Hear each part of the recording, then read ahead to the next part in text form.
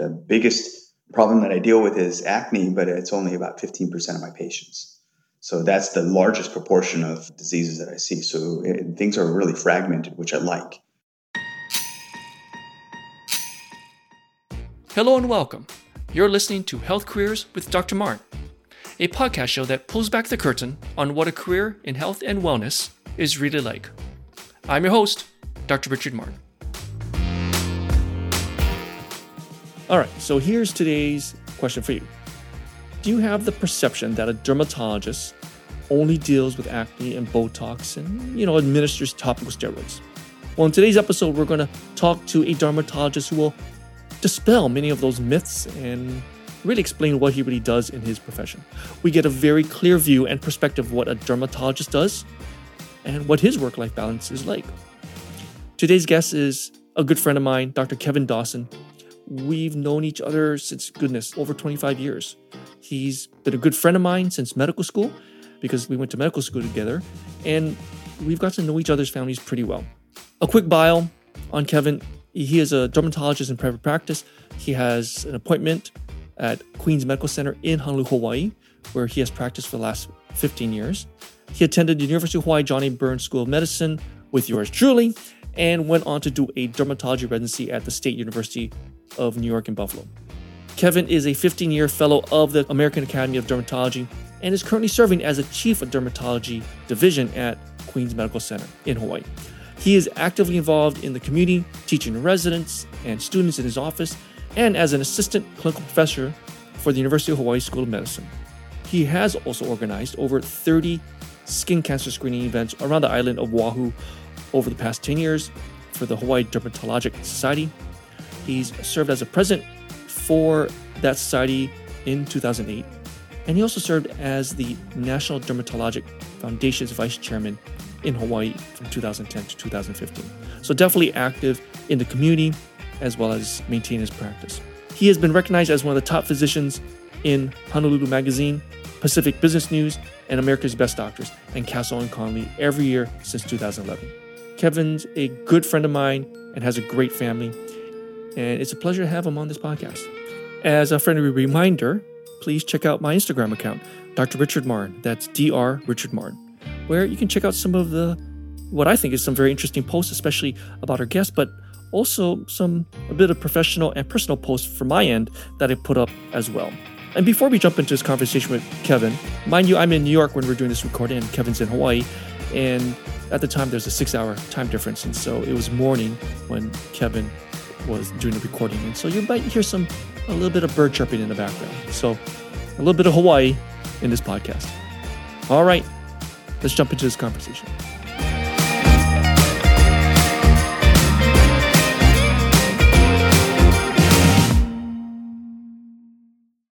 Welcome, Kevin, to the podcast.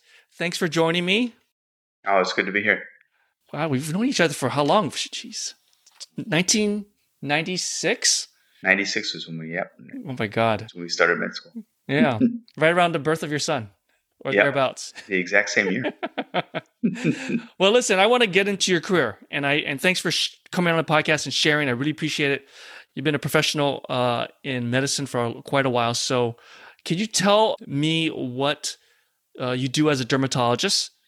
Dermatology is a pretty broad field, which is what I like about it. I'm a general dermatologist, so I don't really specialize in any one particular area.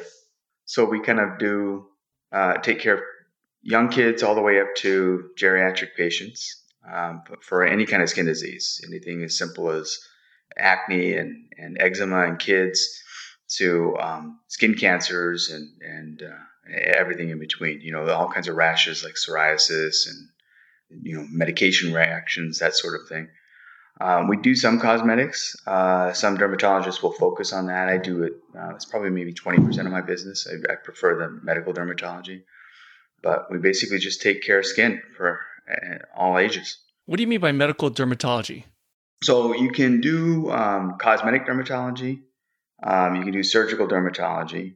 But medical dermatology is just taking care of those kinds of problems, that happen in the skin and not just being a cosmetic guy, for example, or a surgeon. So you actually do medical cosmetic and surgical dermatology? Yeah, I do all three.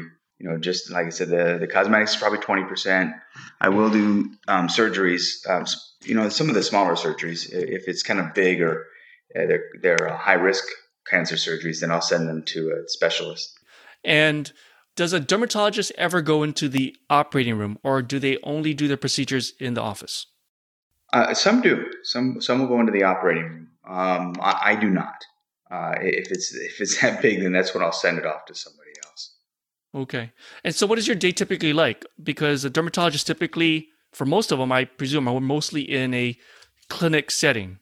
Yes, and I would say that's true for 95% of dermatologists. So I basically, you hit the ground running. We have a lot of patients because some of the problems are relatively easy. And you never know when you're going to run up against that difficult one that's going to take you 20, 30 minutes. So you got to make sure you stay on time. But we basically, we start our day 8:30, which is relatively reasonable. And there's usually a waiting room full of people by the time I get there. And it just kind of a lot of follow-ups and easy things like warts and acne. And then they're kind of scattered in between the people that come in for serious problems, really, really bad rashes, new growths they're most likely skin cancers. We do a lot of skin checks.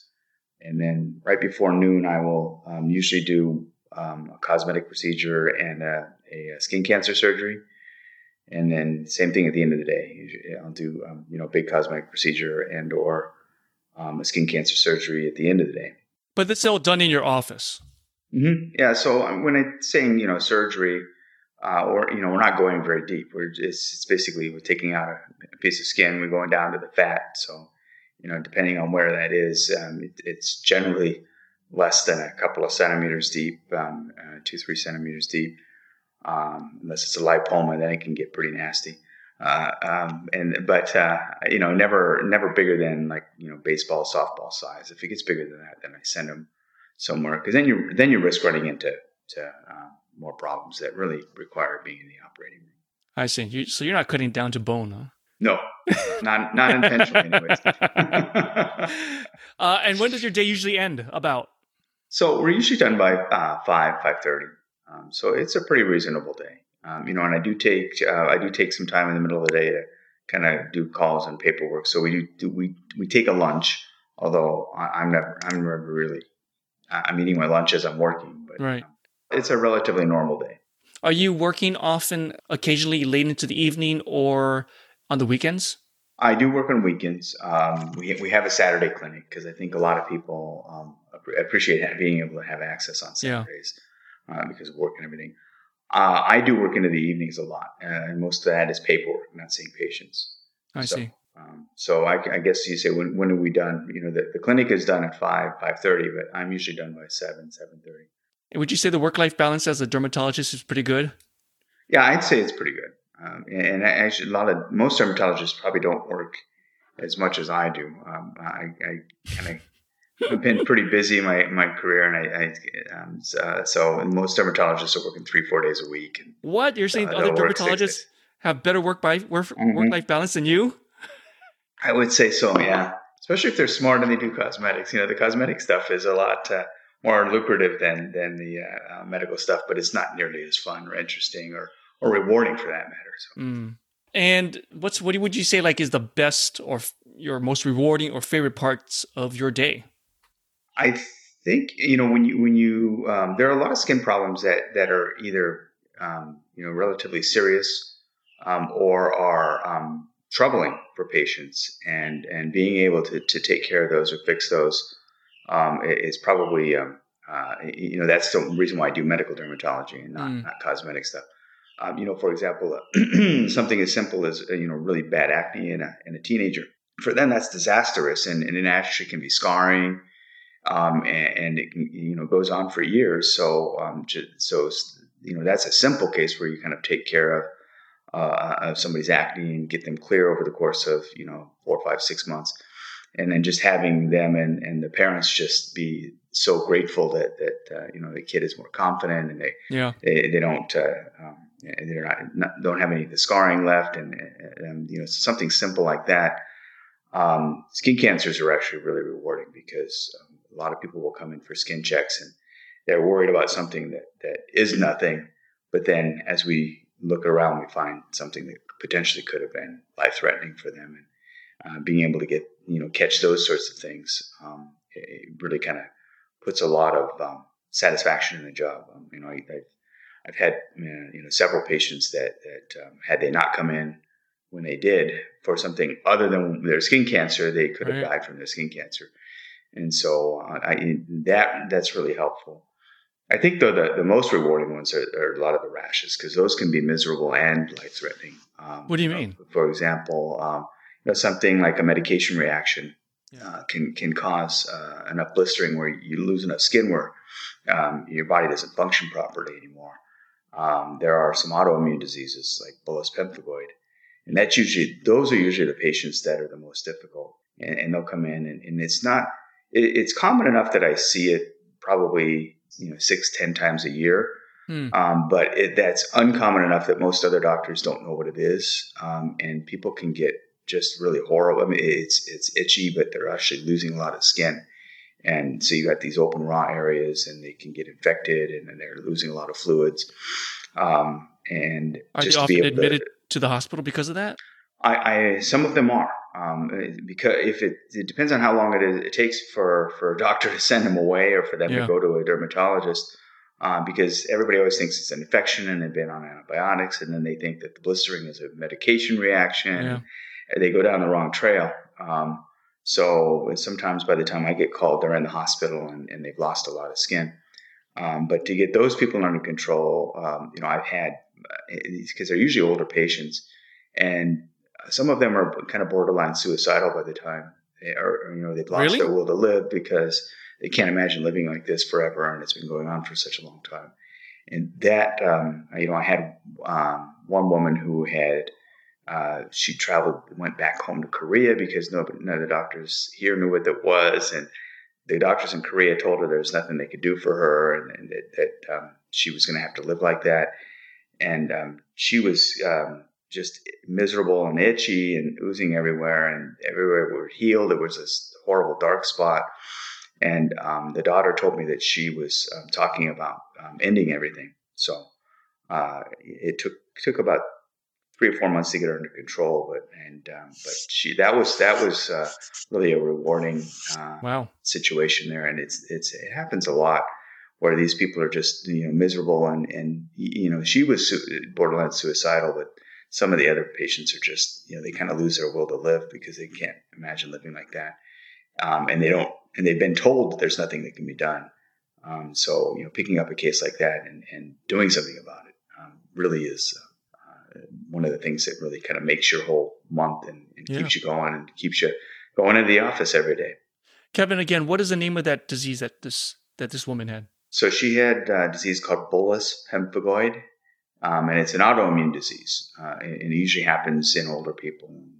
Basically, the immune system decides that it doesn't like a part of the skin, and it starts attacking it, and it just creates it causes the upper layer of skin to just kind of start to peel off and blister. Are dermatologists often going into the hospital to see patients like in these situations, or is that a rare thing? It's not common. I would say most dermatologists avoid the hospital like a plague. It is as a medical dermatologist, and the older you get, and more referring doctors you get, the more often you'll be called to go into the hospital. But even so, I would say I probably go in to the hospital on average, 3 to 4 times a month. So, usually less than once a week. Okay. So it's not common. A lot of it is because the doctors in the hospital don't expect that a dermatologist will come in. It sometimes can be difficult to find somebody who wants to come in. Yeah. Because you got to get home by 5 o'clock, right? A lot of dermatologists live that lifestyle. They just want to go home and do their job, and you can, and you can still have a rewarding career without having to be there late and stay late and go into the hospital. Is there a part of your job that you find is your least favorite? Oh, by far, I think any doctor is going to tell you the least favorite part of the job is the paperwork. So, except for the paperwork. Yeah, except for the paperwork. honestly, what bothers me, and it's probably the reason why I'm not a big cosmetic guy and making tons of money, is because I really get bothered by people that come in and are overly dramatic about small things that really shouldn't bother them. Like a small sunspot that won't go away, or a little bump under their skin, or somebody who is 80 and is complaining that their skin is sagging, and I never used to be like this. How come it's like this? And I think those things bother me a little bit. I don't know. I wouldn't say that I don't like that part of the job. I don't like it when I try to explain to people what's happening and they don't accept it and want me to be able to do something about it. To cure their problem. To cure their problem of getting older, which we all know there is no real cure for. But I think that those where people are unrealistic about minor things.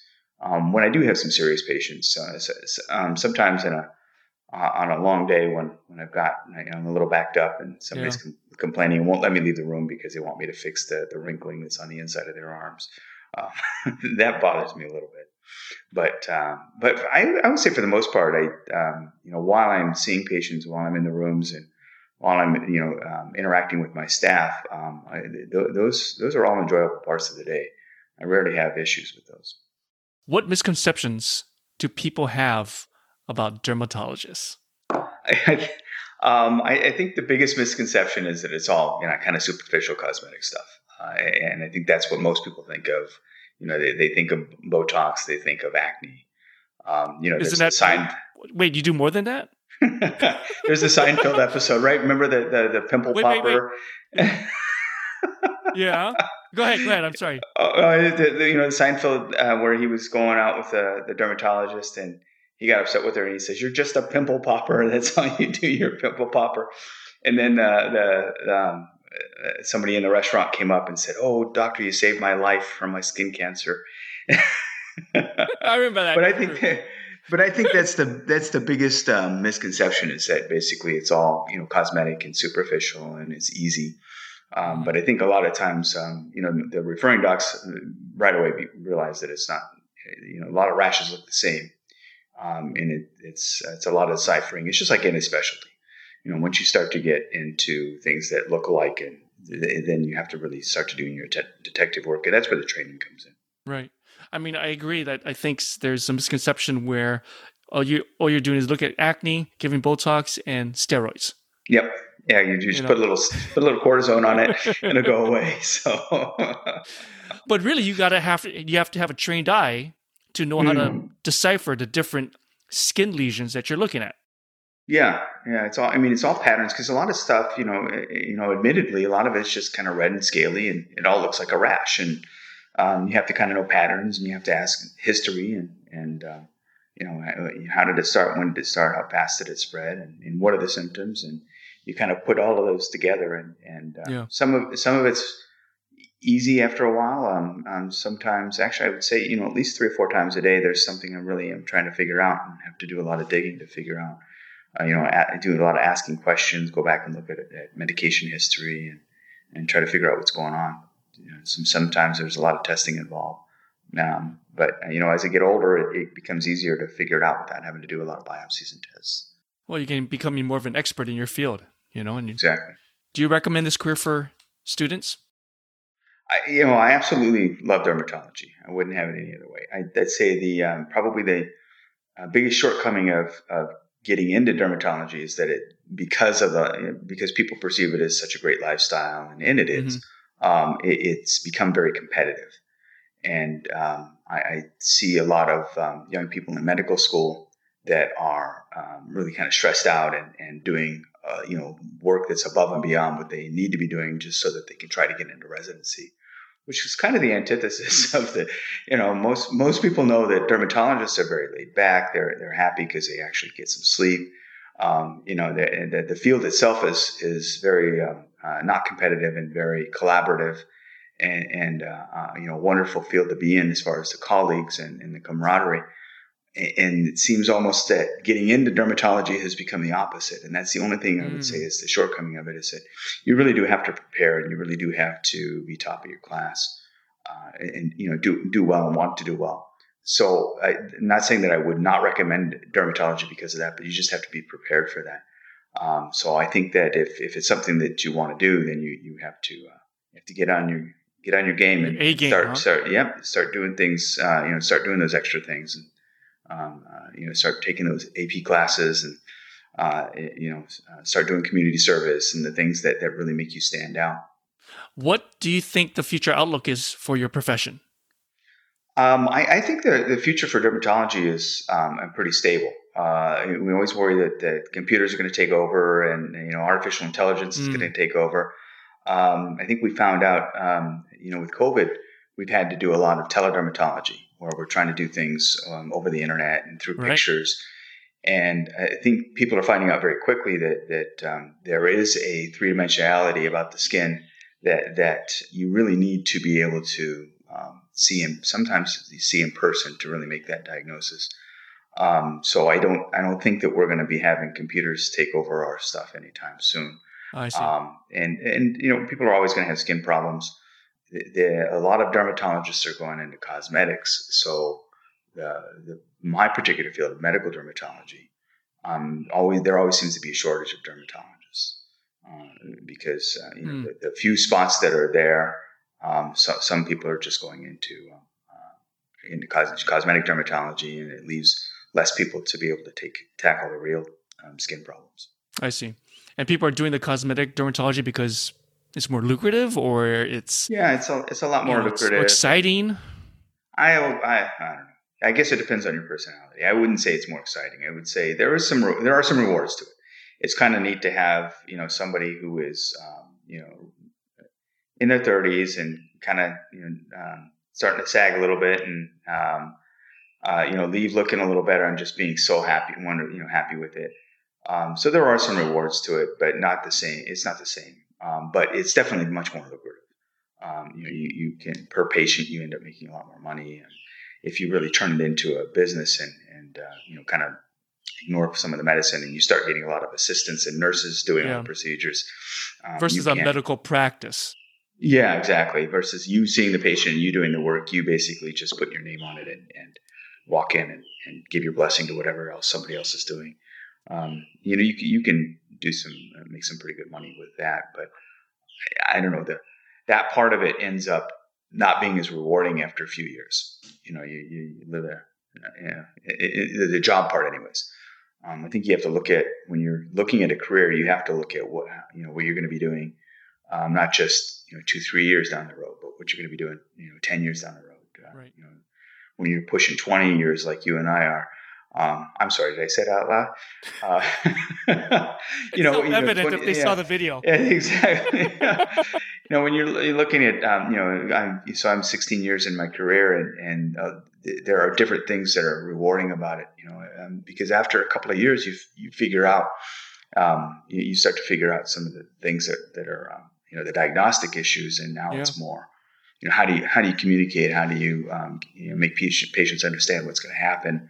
So I think that on the cosmetic end of it, I feel like that's kind of a short reward curve. It kind of stops pretty quickly. But with the medical dermatology, the older you get, the more people will start to send the difficult cases to you. And now I actually get dermatologists in the community, that the younger ones, that will send me stuff because they can't figure it out. Oh, great! So that's the rewarding part of it. You get into medical school. Mm-hmm. The first time you applied? Yeah, first time I applied. Great. Yeah. And how did dermatology come up as a choice for you? Was that the first one you were thinking about? No. And when I started medical school, or when I decided to go into medical school, the intention was to be a primary care doctor. I really wanted to do internal medicine. I didn't want to leave. We didn't want to leave Hawaii because at that time, as you mentioned, we had a son. Let's see. I guess we found out that my wife was pregnant about 2 weeks after I got my acceptance letter into medical school. So he was born a few months before I actually started medical school. So at that point, we were just going to stay here. I was going to go to medical school here. I was going to do my residency here. And somewhere around the end of my third year. Um, my wife has a friend that is a dermatologist, and she was at the time practicing here, and she was asking me why I didn't want to do dermatology, and I told her it's boring, and all the misconceptions that we just talked about. Right. It's not exciting work, and she said you should come spend a week with me, and it just something about dermatology. Again, I kind of felt like. It's a little different. As a specialty, it's much more broad. Some specialties you're just dealing with the same thing 80% of the time. Mm-hmm. And I feel like with dermatology, well, actually, I know statistically my medical software that I take all my notes on tells me that the biggest problem that I deal with is acne, but it's only about 15% of my patients. So that's the largest proportion of diseases that I see. So things are really fragmented, which I like. So I'm seeing a lot of different things on a daily basis. It never gets boring. You never know what the day's going to bring up. And I kind of saw that when I was with her. It's like, wow, there's a lot of different stuff going on with dermatology that I didn't realize. And I started pursuing it. And, I'm fortunate. I think things kind of fell into place for me. I didn't realize how difficult it was going to be to get in. I just kind of assumed that if I decided to go to dermatology, I was going to get in. There was a point of no return where I started to realize, this may not be as easy as I thought. But by then I'd already committed. And so I'd spent most of my fourth year just kind of scrambling to get all the things that I needed to do to get into dermatology. I was fortunate. Things landed in place. I got in the first time. I know people that were just as smart. I was interviewing with Harvard guys. Out of the 7 Harvard guys that I met on the interview trail, 2 of them didn't get in. And I think it's just, things falling into place. They had to go try and get in next year. I take it for granted, Kevin. And we studied a lot together and spent some time together because of medical school, where how our medical school is set up. We would operate and learn as little pods, if you will. Right. Mm-hmm. But how hard was that? Because here you are starting medical school. You have a new son. You're not working anymore. Was that as hard as I imagined it was for you? I mean, you left the working world after being there for 8+ years, and now you're back into school. Psychologically, it wasn't as difficult as I thought it was going to be. I did go from being somebody with somewhat status to just being a student again. That didn't bother me too much. I think what was stressful is right away the work-life balance, work and lifestyle balance just kind of comes into play, because I think most medical students at the time, they don't have a lot of commitments and they can just dive in and just fully commit, and that's their whole life. But I couldn't do that.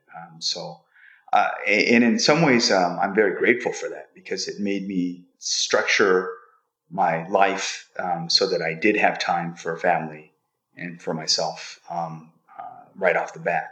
So you guys thought I was studying so hard, and it's because I only had 8 hours a day to study. I had to study while my son was with my mother-in-law and while my wife was at work, because as soon as I had to pick up my son and come home, then there's no studying to be done when you've got an infant, and he was 1, 2, 3, 4 years old while I was in medical school. So there's no studying when you got a child in the house, and you've got a wife that has to work to pay for your medical school. Then you got to do. She can't do all the housework. You got to do some of that. So I think it was difficult, but my previous life is as a businessman and being out in the real world for several years before I went to medical school kind of prepared me for that. So I knew how to structure my time. I knew how to budget my time. I knew how to say, okay, I gotta study. I can't talk. I can't go off and go to Barnes and Noble, and it was Barnes and Noble at the time, not Starbucks. There were actually these things called books where you open them up and there's pieces of paper that Well, none of these iPads. So you guys would say, let's go study at Barnes and Noble tonight, and I'm like, no, I got to go home. So there was none of that pushing it off till later. So when it's time to study, you got to study if you want to do well. Hey, Kevin, reflecting back, would you have done anything differently? I don't think I would have done anything differently. I do feel like, honestly, from the outside looking in, I didn't think medical school was going to be as tough as it was. I didn't think Really? doing I thought it was it didn't seem like it was going to be that hard. It was a lot harder than I thought. Getting into residency, doing residency didn't seem like it was going to be that hard, and especially my internship year, that was a lot harder than I thought. So I don't know that I would change anything. But now that I'm older and have less energy, I definitely would not have the energy to go and dive into that again. But I think if you're passionate about it and you're going into it for the right reasons, you're going into it for the rewards. The times of the rich doctors are coming to an end. So everybody that's going to medical school now, actually, I see it. My son is actually in medical school now, right? And none of those people are in it for the money. They're in it because, and knowing that they're probably not going to make as much as some of their architect friends and some of their, people in other fields. But they love medicine and they love helping people and love doing what they're doing. And it makes me feel a lot better about the field as a whole. Everybody says, oh, medicine's terrible now. And those are the guys that went into it for the wrong reasons. And those reasons aren't there anymore. The guys who are in it for the right reasons I see it as a great field now. I see, there's so many advances.